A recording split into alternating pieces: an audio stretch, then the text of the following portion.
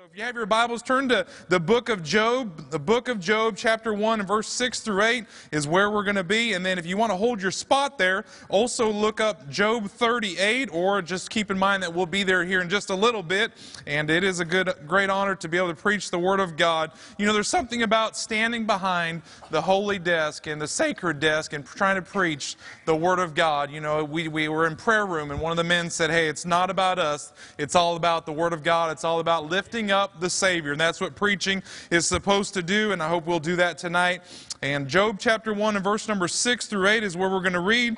The Bible says, "Now there was a day when the sons of God came to present themselves before the Lord, and Satan came also among them. And the Lord said unto Satan, Whence comest thou? Then Satan answered the Lord and said, From going to and fro in the earth, and from walking up and down in it. And the Lord said unto Satan, Hast thou considered my servant Job, that there is none like him in the earth, a perfect and an upright man, one that feareth God and escheweth evil?" And this is really kind of part 2 of a message that I preached way back in January, and I don't expect you to remember what was preached, but basically we brought a message on a Sunday morning about defeating evil, and we talked about Job and how he was a perfect man. He was complete in his integrity. Then we talked about Job, how he was an upright man. He had a backbone. He had some convictions about him. Then we talked about Job and how he feared God. He eschewed evil. He ran the other direction. When evil came his way,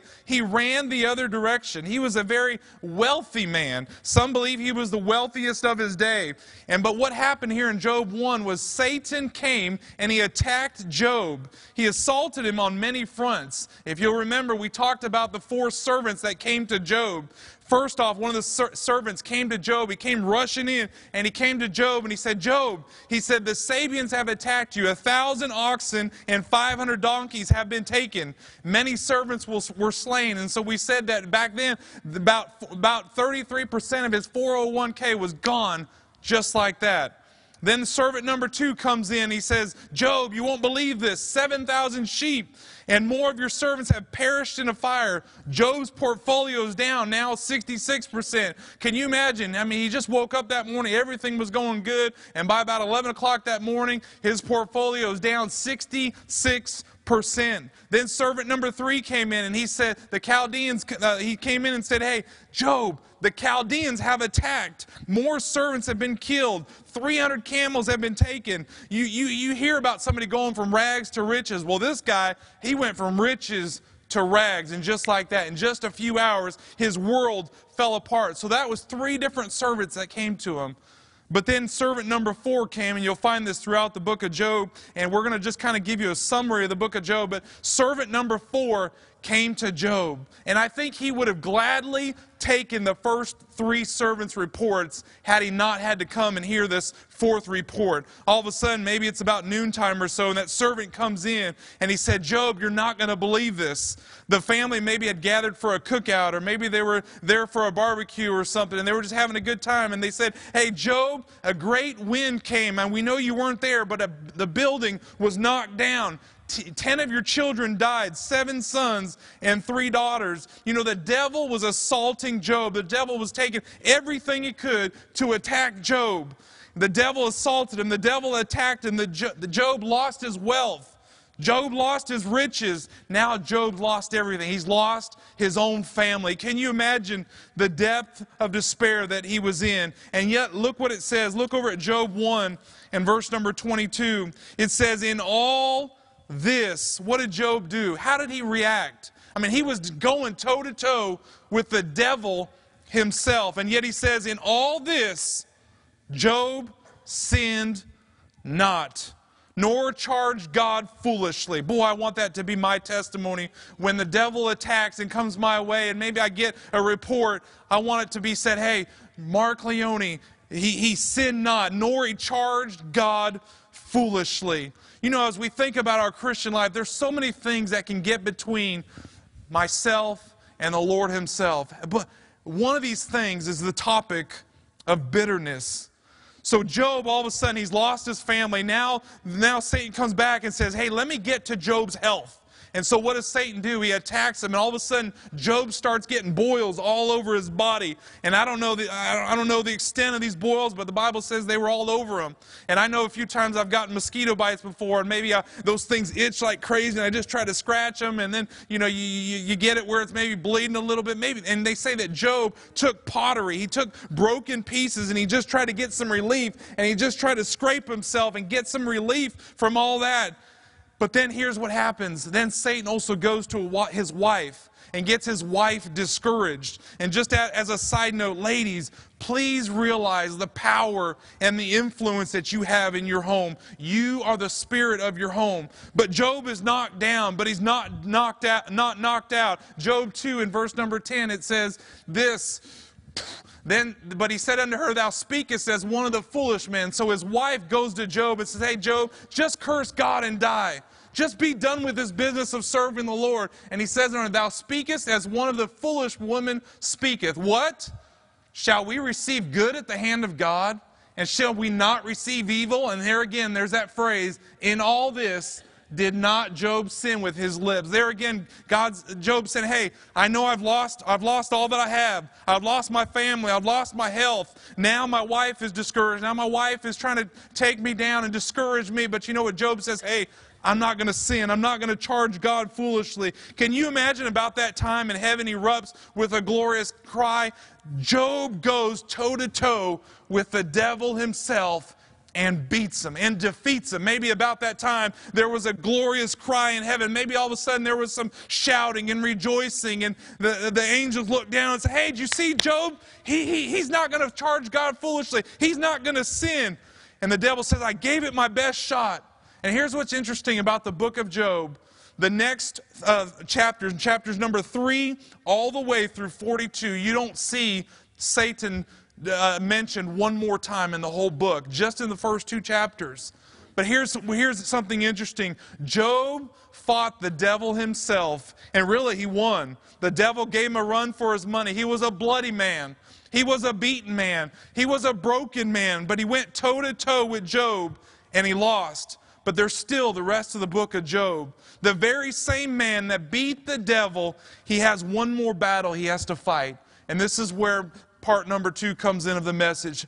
That second part, he had a battle. He went toe-to-toe with Satan, but he lost the battle with self.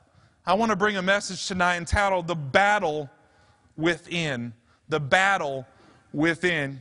You know, it's one of those things to go through some tough times. It's another thing to keep living for God well beyond the tough times. You know, maybe sometimes you'll get a report from a doctor and they'll call you up and they say you've got that dreaded C word. Or maybe you'll get a call and a loved one has passed away and you're grieved, and for the next few weeks you see the importance of church and you're there and you know the importance of reading your Bible and praying, but then time has a way of taking its toll. And you know what? If we're not careful, there can be something between myself and the Lord. There can be something between you and the Lord. It can be this topic of bitterness. Bitterness. What are you going to do when you get those bad reports? Look at Job 7 and verse number 11. It says, therefore, this is the same man, Job. I mean, the one who defeated Satan himself. He says in Job 7, therefore, I will not refrain my mouth. I will speak in the anguish of my spirit. I will complain in the bitterness of my soul. This is the same man that just beat the devil. Look at Job 10 and verse number 1. It says, my soul is weary of my life. I believe time began to take its toll on Job. He says, I will leave my complaint upon myself. I will speak in the bitterness of my soul. Look at Job 23 and verse number 22. It says, even today is my complaint bitter. My stroke is heavier than my groaning. 9 different times, if you study it out, Job simply wanted to die. Have you ever been there? Bitterness. It's one of those sins that we don't really understand how truly evil it is. You know, if we were to talk about the sins that destroy churches. I'm sure one would come up, we would say something about maybe a moral failure of a leader in the church, or a moral failure of a deacon, or a moral failure of a pastor. And those are the stories that the news just absolutely loves. But you know what? If you were to look over our nation and our country, that's not the predominant sin that can destroy a church. Maybe there might be money scandals of embezzlement, or we tend to think these things happen all the time, and they're so very rare. But I wonder how many churches have been destroyed. I wonder how many families have been destroyed. I wonder how many marriages have been destroyed. I wonder how many Christian brothers and sisters have been destroyed by this thing called bitterness. I wish there was a way to calculate the number of times that maybe bitterness has crept in and left just a giant wave or a giant tsunami of destruction just because that thing within, that battle within called bitterness. It can be destroyed. Our life can be destroyed because of bitterness. Maybe there's a husband that gets bitter with his wife.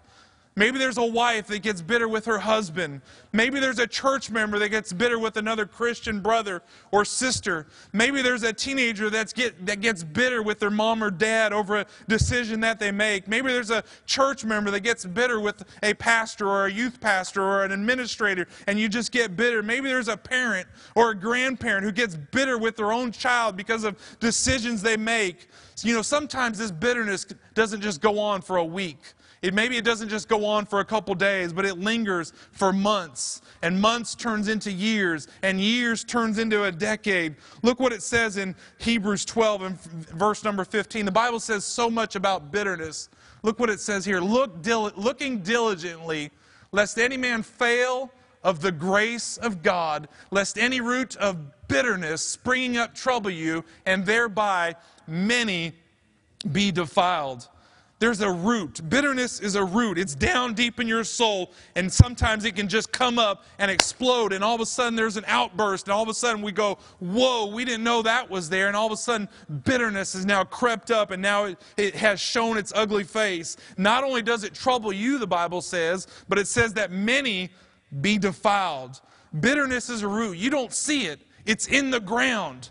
We can tote a big Bible to church and maybe make all look well. We can wear a fancy suit. We can get up and sing, "Oh, how I love Jesus." We can walk around and say, "God bless you, preacher." We can put money in the offering plate, or we can give to missions, or we can teach a class, or we can work on a bus, or we can sing in the choir, or we can preach a message. But all the time we have bitterness just welling up in our soul. It's just kind of laying dormant, and sometimes it just erupts. Look what it says in Acts 8 and verse number 23. It says, "For I perceive that thou art in the gall of bitterness and in the bond of iniquity." Now, I'm not super clear what the word gall means, but they say that they think, to the best of their knowledge, that it means something about being poisonous. Like it's kind of like the poison of bitterness. What a picture is being painted about bitterness. It's the poison of bitterness. Bitterness is the poison of the soul. It will rot somebody from the inside out. Every marriage that has been messed up by immorality, I wonder how many more marriages have been messed up by bitterness. I wonder how many more homes have been messed up by bitterness. Maybe you were to take a Christian home, and maybe we can go into your home, or maybe some other folks' home, and there's no cussing there. There's no maybe throwing of dishes. There's no screaming. But maybe the husband comes home and the couple they have to eat, so they sit down together at the same table. There's no sounds except just the clanging of the silverware. There's no discourse. There's no chatter. The husband retreats to his TV and sits and watches TV at the end of the evening. The wife retreats to her room and gets on social media, and they're just living two separate lives. The bitterness is so real. They are just occupying the same house. There's no real relationship, no sharing of thoughts, dreams, or goals. How many homes have lost the power of God due to bitterness?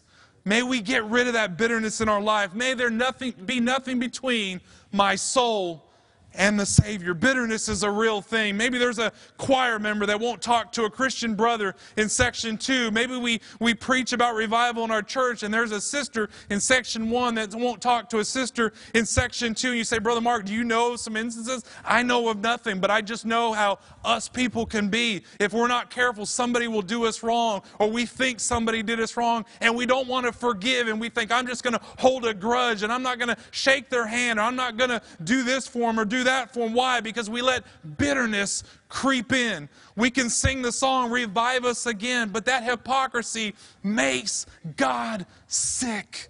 He doesn't want that bitterness in our heart. God won't bless until we get right with each other. Maybe, I don't know, preacher talked about folks not being saved in here. Maybe it's because there's bitterness. Maybe, I don't know, but who knows what it is. But boy, I want revival. I want folks to be saved. I loved seeing this morning people across the altar and praying and asking God for help. We need more of that in this church. We need more of that in our nation. We need more of that in our homes. We need more of that in this world. Look what it says in 1 John 4 and verse number 20. It says, if a man say, I love God, you stand up and sing, oh, how I love Jesus, and hateth his brother, not my words, but the word of God. What does it say? He is a liar. For he that loveth not his brother whom he hath seen, how can he love God whom he hath not seen? If I don't love Brother Brian like I should, or if I don't love Brother Zach like I should, I better love my preacher because he's my boss. But if I don't love my brothers like I should, the Bible says, hey, you're a liar. That's who you can see. And by the way, I do love my preacher. Just a side note, I was thinking about this earlier. Our job, I love what he said this morning just about preaching. You know what our job is? You know what my job as an assistant is? Is just to help the man of God. You know what these men up here's job is? Just to help the man of God. That was just a side note anyway. But the Bible says he is a liar. Boy, you know, we might look like the finest Christian at Woodland. Maybe you have a relative that you haven't spoken to in years. You have all the reasons justified in your mind why you don't speak to them. Maybe that bitterness and that anger just rots away from the inside out. You say, well, you don't know what they did to me. Let me ask you a question. Are we forgetful of what we've done to the Holy Savior? The fact that we are sinners saved by grace? We are to forgive as we have been forgiven. You know, seems like every neighborhood has one of these. I can think back to when I was a child. But there's that one elderly man or that one elderly person, and they're mean as the devil. They're mean as a snake. You don't dare step on their property, and you do not dare let a basketball roll onto their property because you know you are going to get a talking to. We had one of those across the street from us. She'd stand out. We had a one-story house, and across the street they had a two-story house. So, I mean, and she lived upstairs, so she had the perfect view right down into our front yard. I mean, everything we did, we'd hear the window open up and she'd holler something out, and boy, every neighborhood has one. You know, they're bitter, maybe they're mean, they're angry. They've been that way for 75 years. You do all you can to avoid them. They have a scowl on their face. You know what's scary now though? You see that same face on some teenagers. Teenagers can get bitter with their mom. They can get bitter with their dad. They cry out, why do I have to live in this family? Or why do I have to be in at 9:30? Or why can't I do this or do that? Let me ask you, are you bitter today? You know, amazing thing, Job fought the devil himself and beat him. But he lost the battle with self, that battle within. What an incredible story. The rest of the book of Job tells about a man that got bitter. He got bitter against God. And we can get bitter against God, but we can also get bitter against each other. I want to look at two quick things tonight. How does a man with such a great testimony, I mean, chapters 1 and 2, he defeats the devil himself. But how does he go from in that situation to being defeated by bitterness? How does he do that? Number one, Job asked why. He questioned God. There's the unanswered question of why. Look what the Bible says in Job 3 and verse number 20. It says, wherefore is light given to him that is in misery, and life unto the bitter in soul? Verse number 21, which long for death, but it cometh not. Job said, hey, I just want to die. I don't even want to live anymore. I'm so bitter. And dig for it more than for hid treasures. Verse number 22, which rejoice exceedingly and are glad when they can find the grave. Job says, hey, I just want to go to the grave. Look what it says, verse number 23. Why is light given to a man whose way is hid and whom God hath hedged in? Then look at Job 7 and verse number 20 and verse 21. It says, I have sinned. What shall I do unto thee, O thou preserver of men? Why hast thou set me as a mark against thee, so that I am a burden to myself? Job's saying, hey God, why? Why? He's bitter. He's asking why. He's not asking just to learn a little bit about it. He's bitter. I don't believe it's totally wrong to ask God why, but there's a real problem maybe when you lose your job, or maybe when you're facing a medical issue or financial hardship, and you're asking God like He owes you an explanation. May I kindly say tonight, God doesn't owe us an explanation. He's our Savior. He bought us with His precious blood. Look what it says in Romans 9 and verse number 20. It says, nay, but O man. Here's what Paul says. He says, who art thou that repliest against God? Shall the thing formed say to him that formed it, why hast thou made me thus? Then it says, hath not the potter over the clay? God's saying, hey, I'm the potter. You're the clay. I'll do with you as I will. And you know what? He's able to do that. And He can do that. He has every right to do what He will. We may not understand it. We may not ever figure it out.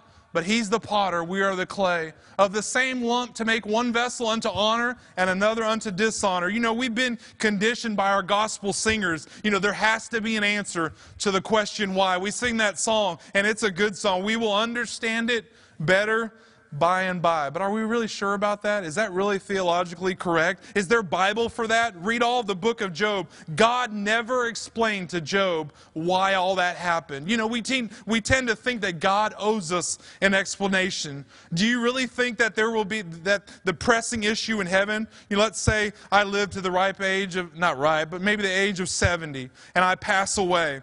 Do you think when I get to heaven and I see the nail prints in Jesus' hands, I see the nail prints in His feet, maybe I see the scars on His side, do you think I'm really going to be concerned with why that accident happened in 2018? Do you think I'm really going to be concerned about maybe why this happened or why that happened or why this incident happened? Hey, we're going to have our crowns and we can just lay them at the feet of the Lord Jesus Christ, and we're going to be glad just to be in heaven. I think it's not going to matter when we get to heaven why God had us go through a certain trial and tribulation. I'm not trying to minimize those, but over yonder, it won't matter.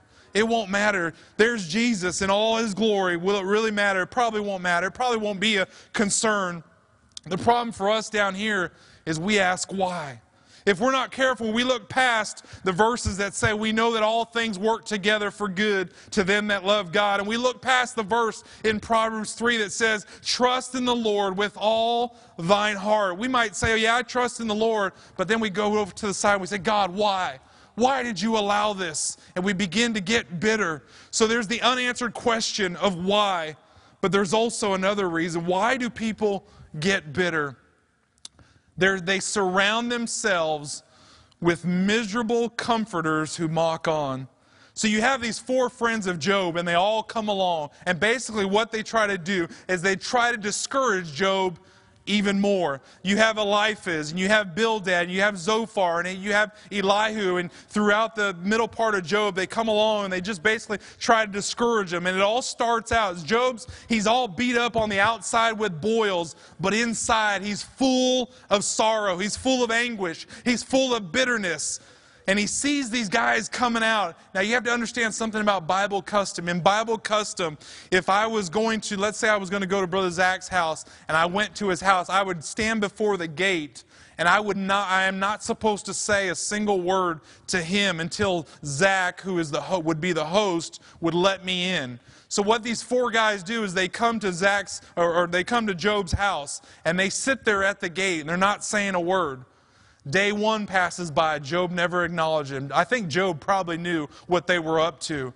Didn't acknowledge him. Day number 2 comes along. Job didn't acknowledge him. Day 3, day 4, day 5, day 6. Then finally, on day number 7, all 4 of these supposed friends start talking to Job, and they just basically say, hey, quit serving God. You know, God hasn't done you right, and they're just there, and they're causing trouble. You know what? Finally, Job turns to him. So they kind of broke the Bible custom. They went ahead and told Job what they thought the problem was. In Job 12, they said, hey, Job, God is just judging you because you're a great hypocrite.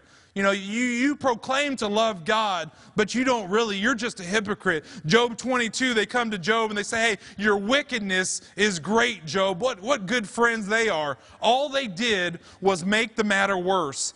2 different times, Job interrupts them. And look what Job says. I like these verses. Job 16 and verse number 2. He says, I have heard many such things. He's saying, I'm hearing what you're saying. He says, miserable comforters are ye all. Then Job 21 and verse 3, he says, suffer me that I may speak, and that after I have spoken, what does he say?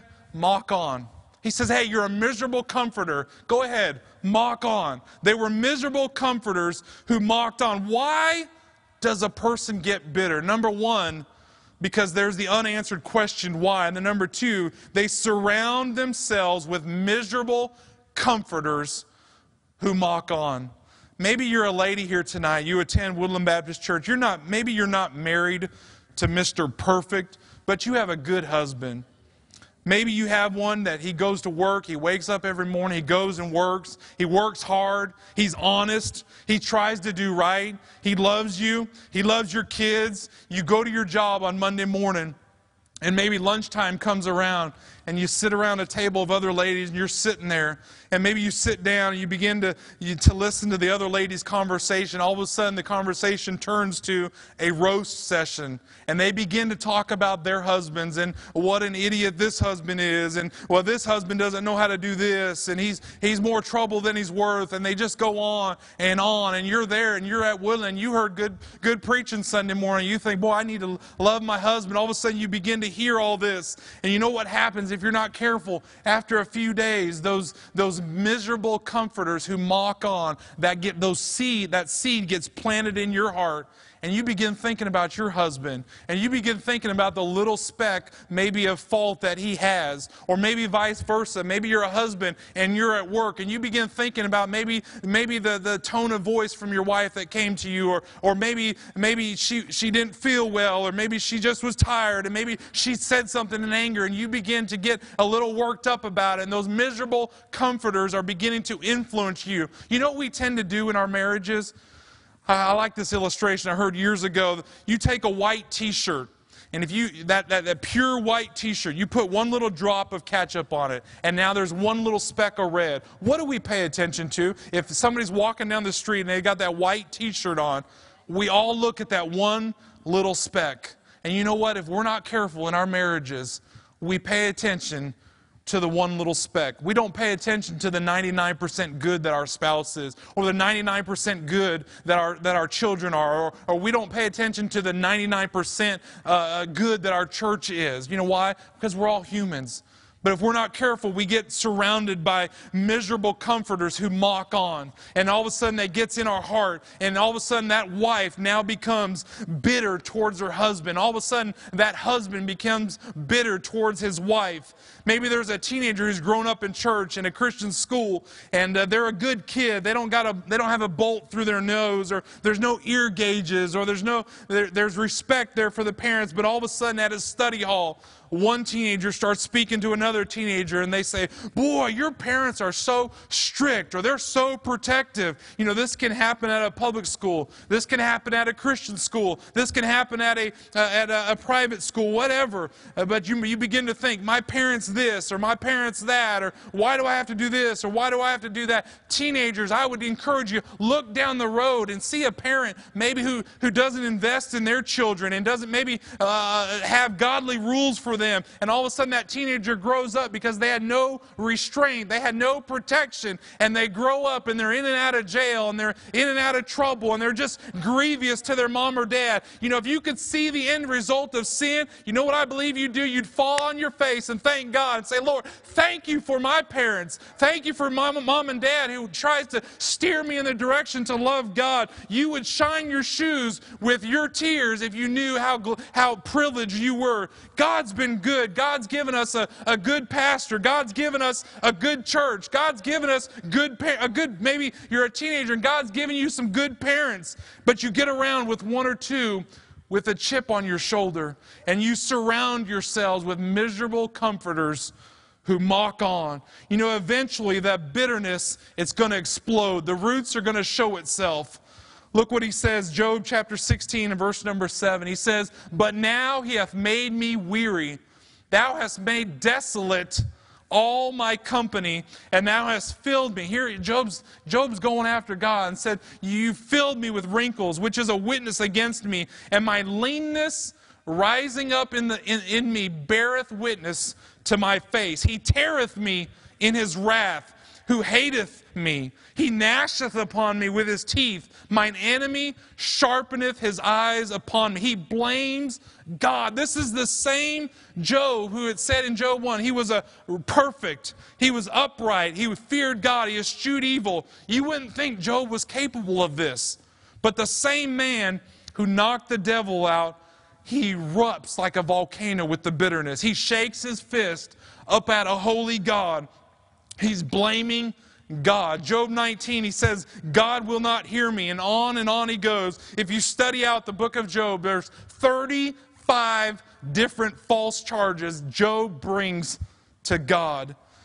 And I need to hurry, but there's sins of drugs, there's sins of alcohol. And you know, those are for the most part, those are harder to hide. But you know what? Those of you that are faithful to church, we know how to hide bitterness. You know, few people know about it until someone explodes and blames God.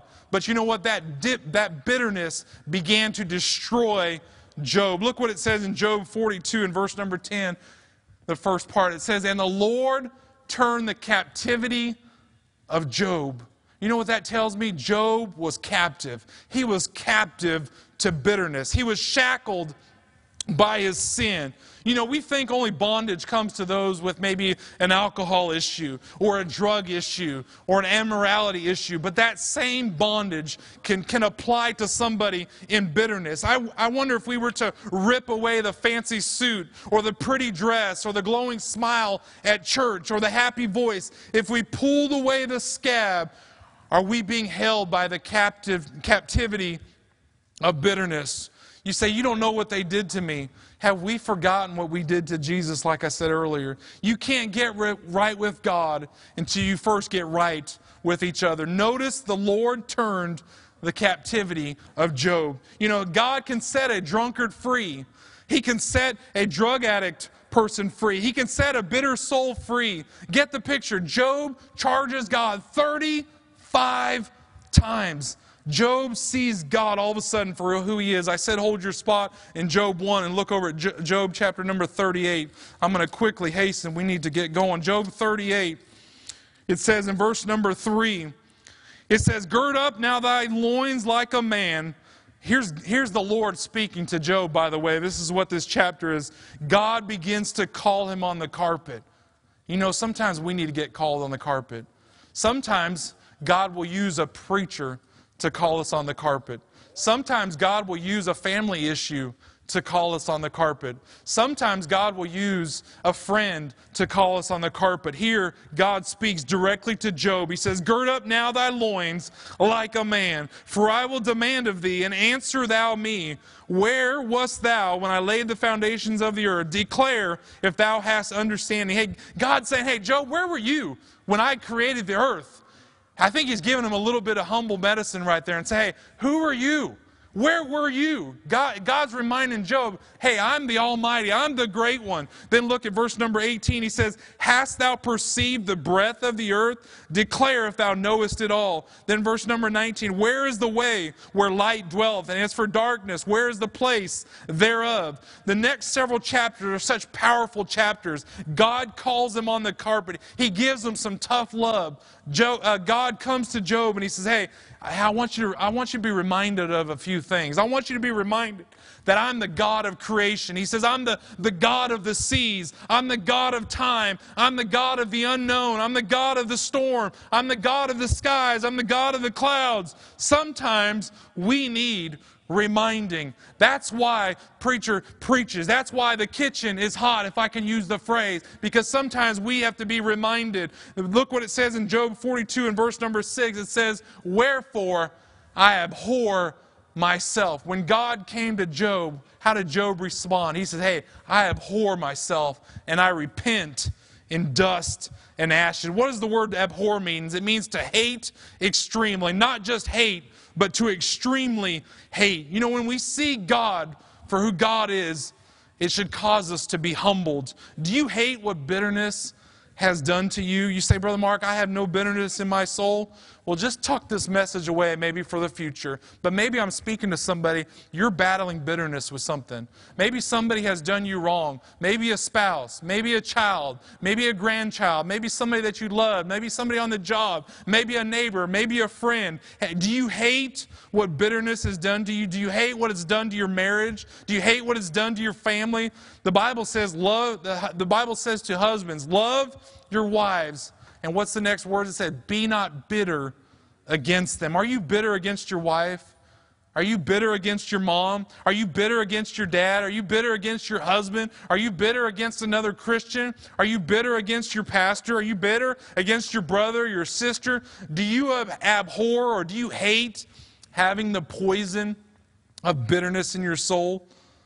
What did he do? He abhors himself. Then he repents. Is that enough? The Lord doesn't turn the captivity of Job until verse number 10. What happened? Look, first off, he hated what he became. He had abhorred himself. Then he repented and called it sin. But look, that wasn't enough. Look what he did in Job 42 and verse number 10, that latter part of the verse. It says, 42, verse number 10. Anyway, it says where he repented when he prayed for his friends. God turned that captivity when he prayed for his friends. Is there somebody in this church that you say, Brother Mark, I cannot pray for them? You're in bitterness. And God's not going to hear those prayers if you don't make that right, where you can't pray for another brother or another sister. If God could do it back then, He can do it again. He can do it in your life. He can do it in our church. I know of nothing, but I wonder if maybe during our Easter drama last Saturday night, maybe somebody had an idea and it was shot down by another brother or sister in Christ, and you want to hold a grudge. That's just it, for instance. I'm just pulling that out of the air. But there's nothing too hard for God. There are advantages of letting go of bitterness. This was so true in Job's life. But look, I Googled it a couple weeks ago. There are even advantages, medical advantages, that the world says happens when you let go of a grudge. It says, I looked up in the Mayo Clinic in Minnesota, says, what are the effects of holding a grudge? You bring anger and bitterness into every relationship, and it goes on and lists all these different advantages to letting go of bitterness. But let's look at God's Word. There's only one thing that's left in the book of Job after Job makes it right. So Job defeated the devil. He's got his friends that come along and they mock him and they don't comfort him, and he makes it right. But here's the end of Job. The book of Job ends so nicely. You know what? I want God's blessing poured out on my life. I don't want bitterness to stop it. I want to make it right. Job 42 and verse number 12, it says, so the Lord blessed the latter end of Job more than his beginning. For he had 14,000 sheep. Before he had 7,000. God doubled it. And then it says, and 6,000 camels. Back then he had 3,000. Now God's doubled it. Then, and 1,000 yoke of oxen. Back then he had 500. And it says, and 1,000 she-asses. And it goes on and talks about how he had 7 plus 3, 10 more children. You say, well, how's that doubling? Well, his children probably were saved, and they're up in heaven, and he gained 10 more. It sounds like God doubled that.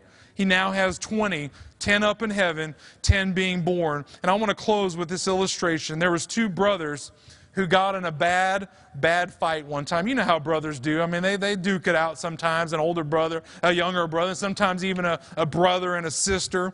But the older brother, I mean, he just beat his brother to a pulp.